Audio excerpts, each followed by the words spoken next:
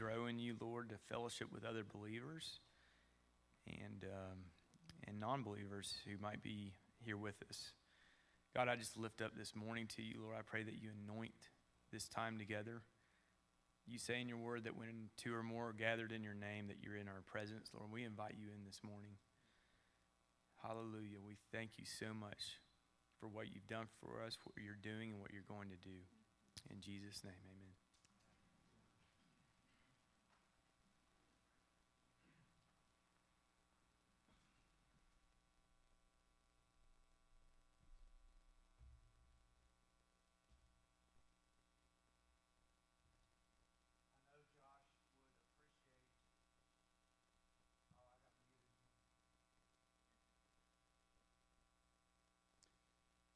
When I changed my sermon title, and he puts it up there, but it is a little different. The sermon title is Satan Schemes and Attacks All People, including Christians. So we're looking at spiritual warfare, and we're going to be in this topic a little bit because we've been discussing over time some different things related to this. And so I want to, this morning I really want you to feel the sense of urgency and reality that we really are in a spiritual warfare. And it's a topic that some people might not find very interesting. And it might be because maybe they don't believe in God, so they don't believe in spiritual things anyway. So they might think it's kind of humorous or funny that we talk about reality that's not just physical, the material world. They're materialist, and they don't believe in the supernatural, so they would think it's silly that we would talk about this. There's another group of people who believe in God but do not believe in Satan, which is kind of odd. But there are people who believe in God and there's a creator, but they really don't believe in evil that much. That's another category of people who might not find this that interesting. But here's the group that troubles me. It's the people who do believe in God and also believe in Satan, but they really just don't want to get involved in something that's messy and as bloody as a war. That fits a lot of people in the Christian church. It's like, well, of course they believe in it, but they're not particularly interested in the topic because it could get messy, could be hard. They'd rather just pretend that everything's going to work out well and not really get engaged. It's kind of like people who are trying to be neutral in the middle of a battle, but they're right in the middle of the battlefield, and they just don't want to be there, and they want to pretend it's like, we don't want to fight, but fighting's going on all around them. And that would be a lot of people in the Church of Jesus Christ, that there really is this battle going on, but they would try to ignore it. But I'm going to contend that you can't. So I have four points I want to make. And the first one's really just a summary from last week. The whole Bible from Genesis to Revelation is about God's war. So this is a book about war, the spiritual war that we're in. This whole book, this Bible, is about God's war. And we took a look at that last Sunday, and we were looking at Joshua chapter 1 and how Joshua is just one of many people who understood that this book and the history and the world that we're living in is about a war.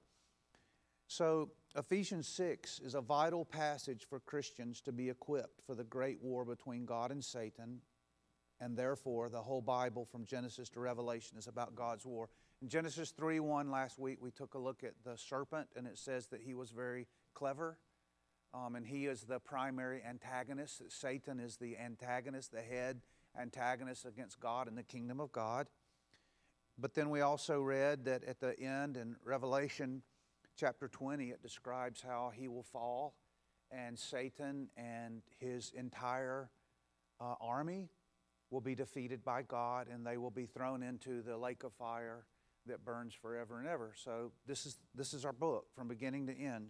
Just so you know why we think this topic is extremely important. There's a book I've recently read called Letter to the American Church by Eric Metaxas, and he has this one little There's a lot of good things in there, but this one little sentence I just thought is simplistically profound.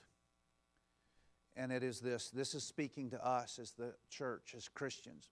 We have a painfully important task, whether we ask for it or not. We have an important task, whether we ask for it or not. It doesn't matter. As a believer and a Christian, this is our assignment given to us from God, and is that we would engage on behalf of our Lord, on behalf of our King, for His honor and for His glory. Okay, so the second point is Satan does not hesitate to attack and scheme against Christians. Satan does not hesitate to attack and scheme against us. We don't have this pass on what Satan is up to. God wants us to be ready at all times. We cannot be lazy and ignore His warnings. We cannot afford to go out without our spiritual armor. We must be constantly on the lookout for the schemes of Satan. Your salvation saves you from hell and determines where you will spend eternity, but it does not remove you from the war zone. It's really important. Some people have this idea that if you just become a Christian, everything's going to be easy. And everything's going to just come naturally, and it's just going to be wonderful, and you get to sing songs and go to Christian vacation spots and, you know, meet the sweetest people at church. Isn't that part funny? But Satan does not hesitate to attack and scheme against us. Your salvation saves you from hell, determines where you will spend eternity, but it does not remove you from the war zone. As long as you are living in your earthly body, you must put on the armor of God every day. And so the real challenge is not to be naive, because Satan loves naive and gullible Christians. I want to give a couple of examples of this. First of all is our chapter we're in right now in Ephesians. In Ephesians, can anybody, you remember who he's writing to in the book of Ephesians? Yeah, he's writing to Ephesians who are Christians. Why would he bother them to tell them to be put on some kind of armor if they weren't even in a battle? Some Christians act like they're not even, it's like, oh, I've been delivered, I'm saved, I'm saved, everything's good. Or they pretend it's going to be like that. But he's writing to Christians. And he says, put on the whole armor of God. Hey, he's saying, hey, wake up.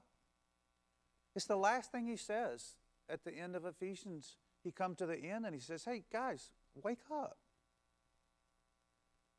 Be strong in the Lord and in the strength of His might.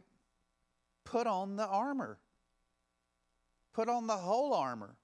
Put on the whole armor of God, that you may be able to stand against the schemes of the devil. If you don't do what He's commanding you to do, you're going to fall. That's what He's saying.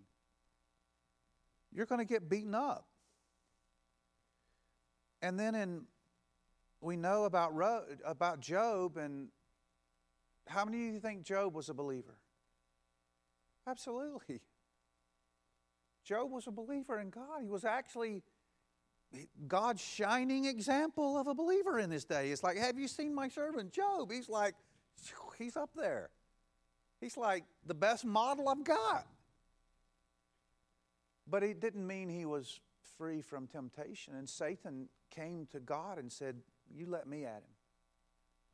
I'll get him to curse you. And we know from Paul's letter to the Ephesians and what happened in Job. Job came under horrible attack. It even says that Satan attacked Job's family. He attacked Job's home. He attacked all his worldly possessions. And it says Satan came and inflicted on him physical harm. And he had sores that were from Satan. And he was a believer. Maybe we're a bit naive. And David was an example. And in 1 Chronicles 21, it says that Satan came, he hated Israel, and he incited David to number Israel. And 70,000 people died. He incited David to number Israel. He didn't put a billboard up and said, let's number Israel. He took a census. And it doesn't sound like a terrible thing to do other than the fact that God told him not to. And so God told him not to, and Satan told him to. He incited him. Maybe we could say he incited him, he got inside of him. He got in his head. Satan can get in your head. Christian, Satan can get in your head. And that's what he did. He got in David's head and gave David an idea that was not from God and was contrary to God. And he made him think that he ought to do something. He made him think that somehow it would be advantageous to do something that God said clearly don't do. Satan can get in your head like that. Do you understand this? Just because you go to church doesn't mean Satan can't get in your head. David loved God. He had faults. Job loved God, and Satan got on his body. And David loved God, and Satan got in his head. And 70,000 people died because of this murderous enemy of life and God. And people are dying in our day because Satan puts ideas in people's heads, and they go to war, and they sell drugs, and they take drugs, and they molest, and they allow certain things to take place. Even people in high offices and positions of great power, like David. David didn't go out and kill himself 70,000 people, but because David disobeyed God, 70,000 people died. He didn't do it with his own hands, but he did it because he disobeyed God. And that's what happens in our nation when we allow things that are past. And we're going to talk more about that next week, not this week. We're going to look at those authorities and principalities, and we're going to talk about some of the cultural things that are happening in our day where Satan is working in our society. He's very active in our day, not just the Bible is just revealing to us what he was doing then. It's the same actors acting now. And we just need to believe this about ourselves. And then, I don't know if you've paid much attention to this, but you remember the story when,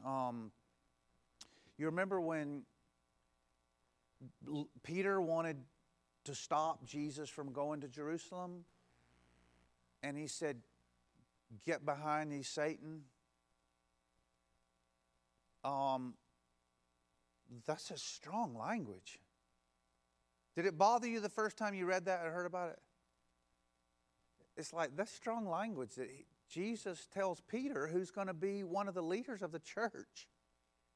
And he said earlier, Peter, you're like a rock now that you've confessed faith in Christ. And he says to him, Peter was trying to talk Jesus into doing something, not engaging in the spiritual battle. Peter's like, Jesus, don't engage, don't go to Jerusalem where you'll have to engage. Peter was trying to tell Jesus not to fight so hard and don't go into the thick of the battle. And Jesus' response to him, that thought is from the devil. We must go engage. And he tells him, and then it's interesting that shortly after that, before Peter denies, you remember Peter denied Jesus 3 times? Do you remember, maybe if you get this chronology, that before Peter denied him, Jesus said, "Hey, Peter, Satan wants to sift you like wheat." And then in the same chapter of the Bible, 20 verses later, he denied Jesus. Satan got into Peter's mind again. He made him fearful. He made him unwilling to engage in warfare. And he said, "Get behind me, Satan." And then he didn't want to, he was ashamed of Jesus, and he was terrified for his life. And he denied Jesus 3 times. But his answer was, I've prayed for you. He didn't say, don't worry, Peter. Satan can't attack you. You're a believer. He said, I've prayed for you. Prayer. The prayers of Jesus Christ and his intercessory power are what's going to protect us as we go forward. So, Ephesians 6 makes no sense, 0 sense, if Christians are off limits to satanic and demonic attacks. There would be no need to put on the armor of God if becoming a Christian automatically means we are devil-proof. This passage makes it clear that we are not. This passage makes it clear that we are a target, a special trophy for enemy forces. Satan has a strategy just for you, and he studied you and has a record of all your past failures and weaknesses, and it is no accident that certain things just happen or keep popping up in your life or on your phone. He knows your algorithms and sends endless text messages into your inbox, and you need to learn to block him. You need to learn to put on the whole armor of God in 2023.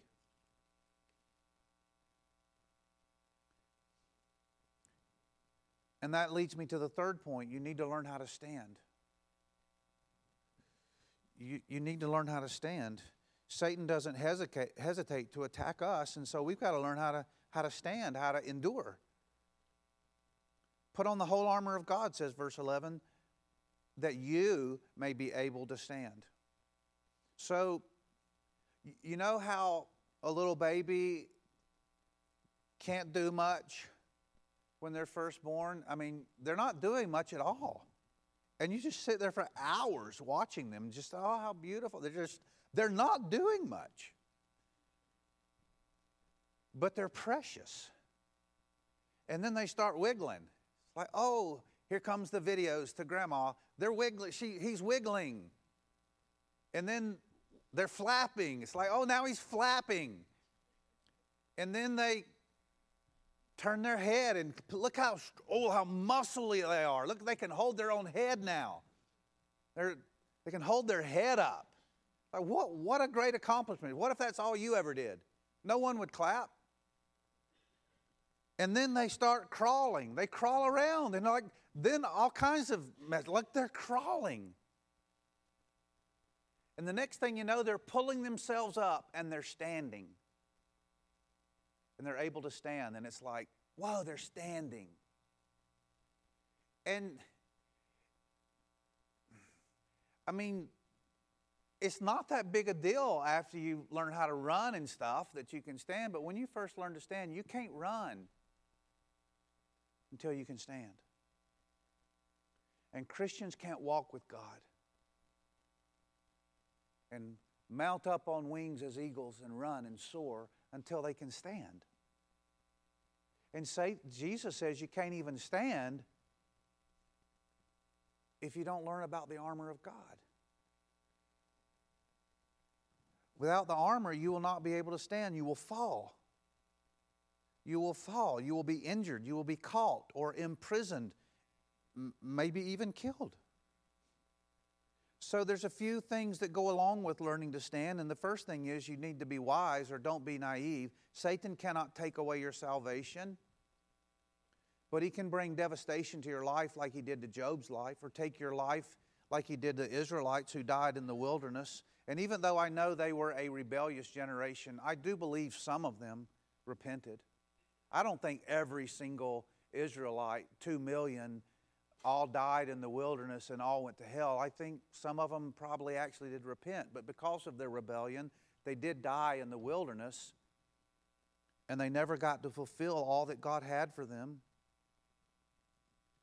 So don't be naive, be wise, and then confess your sins every day. It's like if you want to stand, you've got to learn to acknowledge your mistakes to God. That's called confession of sin. And the Lord's Prayer is another very significant prayer for us. If we're going to learn to walk with God and take our stand for God, we've got to learn to pray the Lord's Prayer. The Lord's Prayer is a companion for Ephesians 6. The Lord's Prayer goes with the armor of God.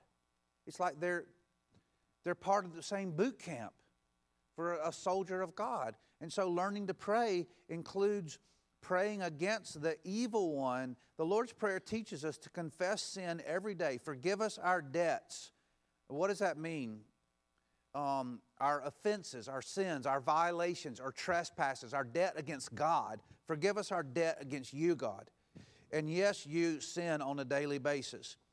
It also teaches us to pray every day for the wisdom to avoid temptation. So deliver us, forgive us our debts, and lead us not into temptation or into a place where we will be enticed and tempted. Instead, Lord, deliver us from evil. Deliver means rescue or come after us. Lord, deliver me like a lifeguard rescues someone drowning. Evil is going to take us down, take us under, drown us. Evil is active and powerful and aggressive and dangerous. Lord, help. Every day, Lord, help. We don't go, I am so strong in the Lord today. I witnessed to 4 people yesterday. Well, you better wake up in the morning and get ready, because He's not going to applaud what you did yesterday. The devil's not going to go, oh, can't touch him. He had some victories in his past. No, you're a trophy. He would love to bring you down. He would love to hold you up and say, look at what I did to this formerly strong one. Evil is active and powerful and aggressive. So He says, deliver us from evil. There's a definite article in the Greek, so it's really like deliver us from the evil. And it's a genitive, which means it's possession. It's a possessive, which means it has to do with a noun. It modifies something.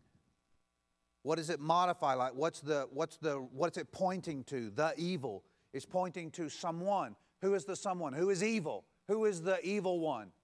That's who it's pointing to. It's Satan. Deliver us from Satan. Deliver us from not bad stuff, someone who's in charge of bad stuff. Deliver us from the evil. And who is the evil? The evil one is Satan. Deliver us from Satan. That's what we're praying. Every day we ought to be on our knees saying, Lord God, Satan is clever and he got my number. And he's sending me these text messages, screaming for my attention, and he's tempting me. Deliver me. Lead me not into temptation. Don't let me go down in this tempting road, Lord. Give me the wisdom to avoid the traps. And then even though I'm avoiding them, deliver me from him. Deliver me from the evil one. The Lord's Prayer is similar to Paul's prayer, that we have to be on guard against evil, the evil one. Both passages speak of this as a constant state of opposition coming against all people, including Christians. So therefore, you need to pray like this every day. So I'm just curious, and you can raise your hand if you want to, or you cannot raise your hand if you want to, but hopefully you'll agree. How many of you actually believe that you need to be delivered from the evil one every day? I hope you all believe you need to be delivered every day. It's like Satan doesn't go on vacation, so you better not. He never puts away his guns in his gun cabinet. They're always in his belt. And you better not put yours away. This is the place and the atmosphere that we're living. So, a couple of examples of this. In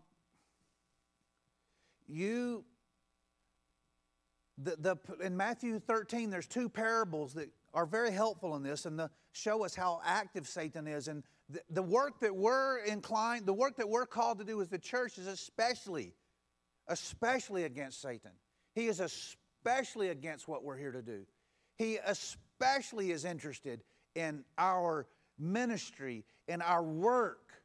We are the church of Jesus Christ. He hates the church of Jesus Christ. We are a part of the kingdom of God. He despises the kingdom of God. So if there's anything that rouses him, anything that gets his attention, it's the work that we've been called to do as the body of believers. It's you, Christian. It's your Christian work that he opposes. In the parable of the soil, he opposes evangelism. And in the parable of the four soils, in the first soil, like right there at the very inauguration, the very beginning, he's opposed. Tom, if you go to Nicaragua, he's opposed to that. If you guys do evangelism on campus, he's opposed to that. If you have someone you've been praying for them, he's opposed to that. He is against you. If you have someone you're praying for, he wants to hinder that work of God. When I preach the gospel, he is opposed to that, and he's working. He's not going, uh-oh, here comes the gospel.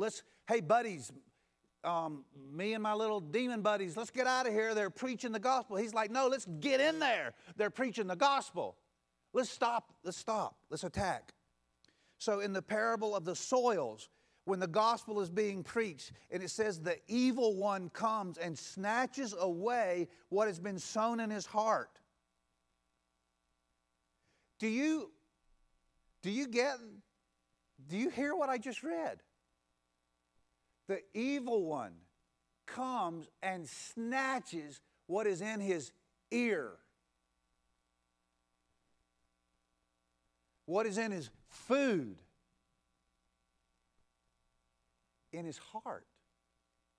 How in the heck can the evil one attack and snatch truth from our hearts? Because he gets in our head. And before we can commit with our hearts, we have to think with our heads. And so he gets into our thinking, and that seed is in the heart. And Satan goes and snatches it. He is a snatcher, and he snatches every time we gather. He comes, and there are people that would come to know the Lord, but the Bible says Satan is snatching the seed. The seed is being planted. There are people that will listen, and they will hear, and they will agree up until a certain point. And it even gets to the point where they're ready to make a decision for God, and he comes and he snatches it right there. It's already worked its way, and it's there, and they're ready. Receive the Lord, and Satan snatches that seed. You don't think we better be praying while the gospel is being preached? You don't think we better be praying when the offer of the gospel, because Satan is like a bird flying down and flapping to snatch that seed up in the last second. He is working. When God is working, he is working. And by prayer, we must ask God to stop him. In the parable of the weeds, also in Matthew 13, Jesus taught, the kingdom of heaven may be compared to a man, the evangelist, Jesus, who sowed good seed, the gospel, in his field. But while his men were sleeping, that is, workers in the field laboring for a harvest, his enemy came and sowed weeds among the wheat and went away. Who is this enemy? And what kind of weeds does he sow? The one who sows, Matthew 13:37 says, the one who sows the good seed is the Son of Man. Like Jesus is the one sowing seed. The field is the world, and the good seed is the sons of the kingdom. So Jesus is sowing seed, and he's using his workers in the kingdom of God, and the weeds are the sons of the evil one. So he is working. And they are sowing weeds when Jesus is sowing seed. And the enemy who sowed them is the devil. The harvest is the end of the age, and the reapers are angels. All lawbreakers will be thrown into the fiery furnace, where there will be weeping and gnashing of teeth. So does this sound like serious business to you? This is serious business. Okay? And so that brings me to the fourth point. Engagement is not an option. Not an option. You are engaged. You might be poorly engaged or wrongly engaged, but you're engaged, you're in it. The only option is how we engage or for whom we engage. Paul does not say, if you decide to sign up for the battle, then you need to go by the supply warehouse and get some equipment. No, he says, he assumes that you know that you're engaged, and he says, put on the whole armor of God. So put on is an imperative, it's a command. It's interesting, it's also the aorist tense. An aorist tense means something happened, and it's from that point forward, it's a completed action. It doesn't happen over and over. It's like, put on the armor, done, armor's on. It's not continuous action. It's not saying put on the armor every morning when you wake up because you don't take it off. It's the new you. The new you is I have the armor of God. It's not a wake up tomorrow morning and put the armor back on. Oops, forgot my boots. The devil's going to shoot arrows at my feet. It's like put on the armor. From this day forward, you're a soldier. That's what it's saying. One and done. Don't ever get caught without your armor. Decide to be a soldier and put on the armor. That's what he's just saying. Decide to be a soldier, put your armor on. That's who you are now. Put on the armor once and for all. Why? Because we wrestle. We wrestle. It does not say we might wrestle. It doesn't say consider wrestling. It says we wrestle.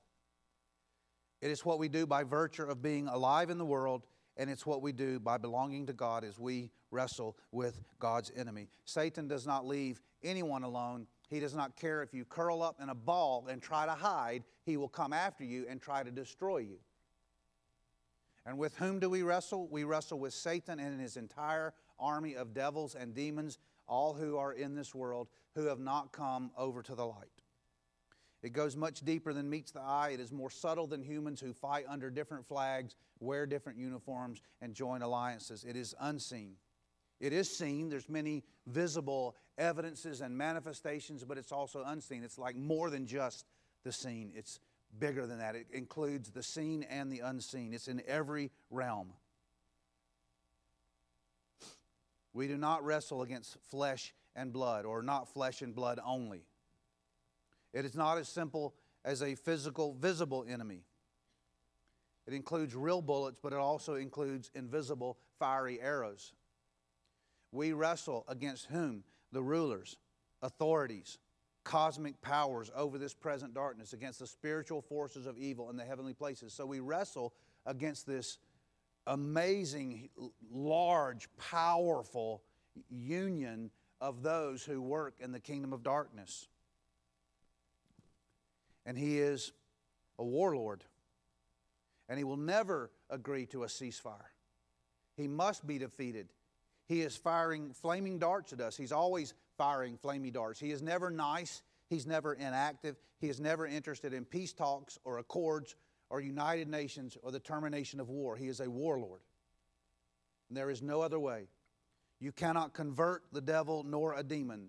No demon or devil will ever be converted. And what you want and what they want for your soul is that you should burn in hell, because that's where they will spend eternity. So next week I want to look at some of Satan's current strategies. And I want to say I've been told by a few people that our Grow class at 10:30 has been addressing some of these strategies. There's a class at 10:30 for those of you who would like to go to it.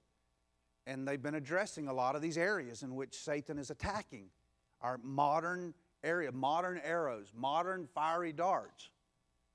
And they're being very effective. Immediately after carrying out his life mission,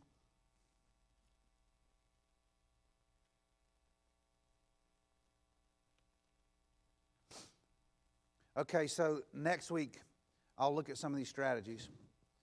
But to conclude, we're all under attack.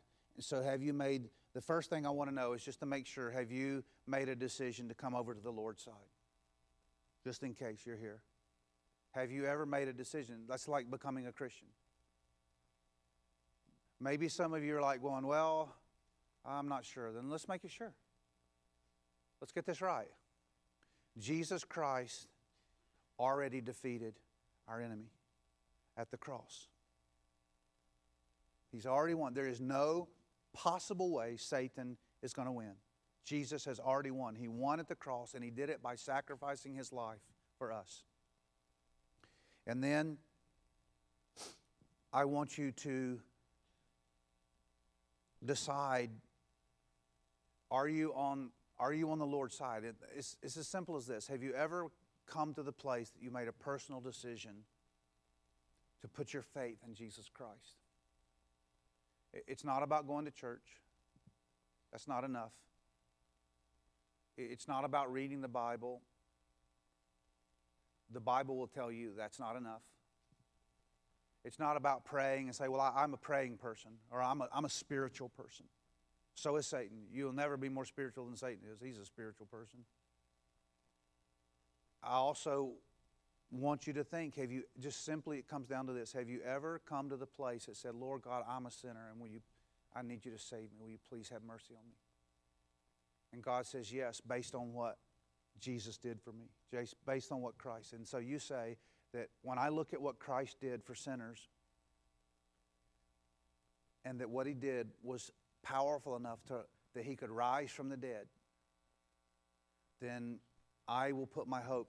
Jesus says, believe in me. Okay? Just before physically entering the promised land, God summons the Jewish nation. Deuteronomy 30. He's calling the Jewish nation to choose life and choose blessing, reject death, reject curse. And that blessing has a name, and it's Jesus. It says, believe in Jesus and choose life. So I want to commend Jesus to anyone here. And there's a lot of people here that would agree with me.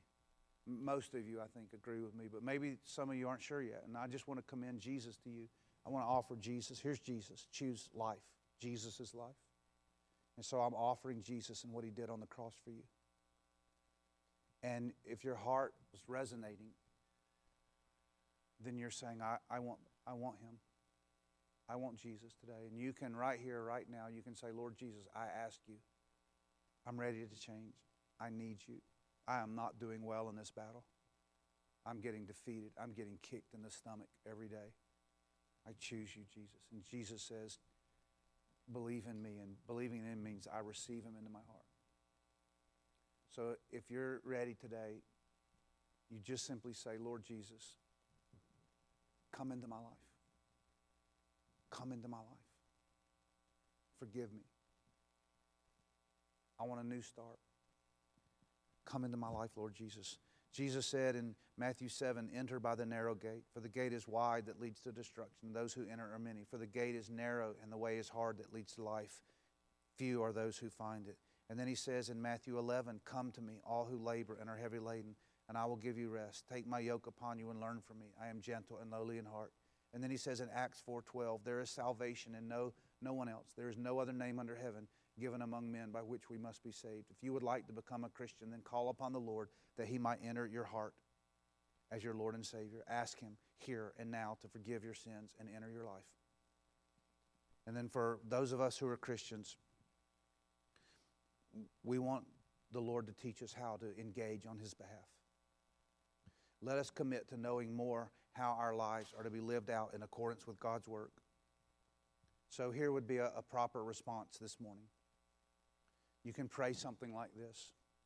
Lord, show me your will for my life. Help me to make the most of my days. Help me to embrace my assignment and equip me to stand against Satan's strategies. And if you believe that and you would like that, if you're a Christian, then the next thing goes, Lord, show me how to go from here. Just open up this book and this whole thing of spiritual warfare for me. Just show me. I want to know. I want to live out my calling. I want to live for you, God. And that would be the appropriate prayer for every Christian. The best prayer for a non-Christian is like, Lord, I just want on your team. I want on your team. I want to leave that old devil. He has never been a good captain. He always abuses me. He always leads me into dangerous places. I turn my back on him. I choose you. I want a new captain in my heart. I choose you, God. And then if he is your captain, then you're just simply asking, like, Lord God, this battle is real. And I want to stand strong for you. And will you help me going forward? And we're going to learn a little bit more about some of his strategies and what we can do and where he's attacking right now and what we ought to do about it. And if your prayer is like, Lord God, that's what I want to go forward with you. I just want to go forward. I want to learn more. I want to learn more about his strategies at my middle school. I want to learn about his strategies at my job. I want to learn about his strategies in our 2024 elections. I want to learn about His strategies in my neighborhood. I want to learn about His strategies on the street corners and under bridges. I want to learn about His strategies in dark places and where people are being sexually assaulted. I want to learn about His strategy against young men and pornography. I want to learn about His strategies in drugs or alcohol, and He's can use some of those things to turn people. I want to learn about His strategies in high places and low places, Lord God. I just want to understand. I want to understand. Will you lead me, God? Will you lead me in better understanding? I'm on your side. Now show me how to put on that armor and take my stand. If that's where we're going forward with this. And that's the only thing you really have to pray today. Is you come back to passages like this and start saying, Lord, I just want to learn about this stuff because I want to take my stand for you. You're worthy. You're worthy. You're my Lord. You're my Savior. You're worthy. Let's pray.